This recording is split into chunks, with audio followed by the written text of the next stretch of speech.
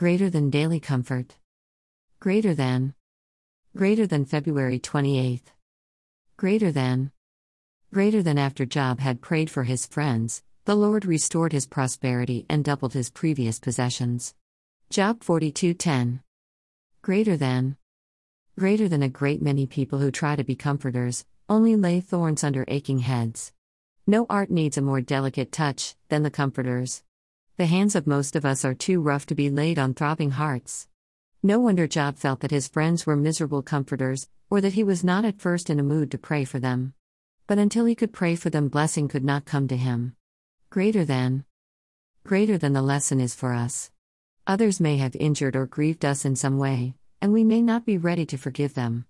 But while we feel so, we are shutting out divine blessing from ourselves.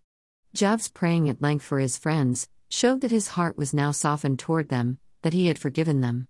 Then blessing came to him. When we can pray for one who has wronged us, misjudged us, or said unkind things of us or to us, hurting us in some way, we are in a condition to receive blessing from God. Greater than. Greater than Job was also ready now to come out of his own sorrow to try to help others. We do not find comfort by staying in the darkness of our own grief, by thinking only of it. We must forget ourselves, and begin to serve others and seek their good, before we can find the light of God's comfort. Selfishness in sorrow is selfishness, and selfishness in any form misses God's blessing. Greater than. Greater than https://www.udevotion.com/comfort/February/28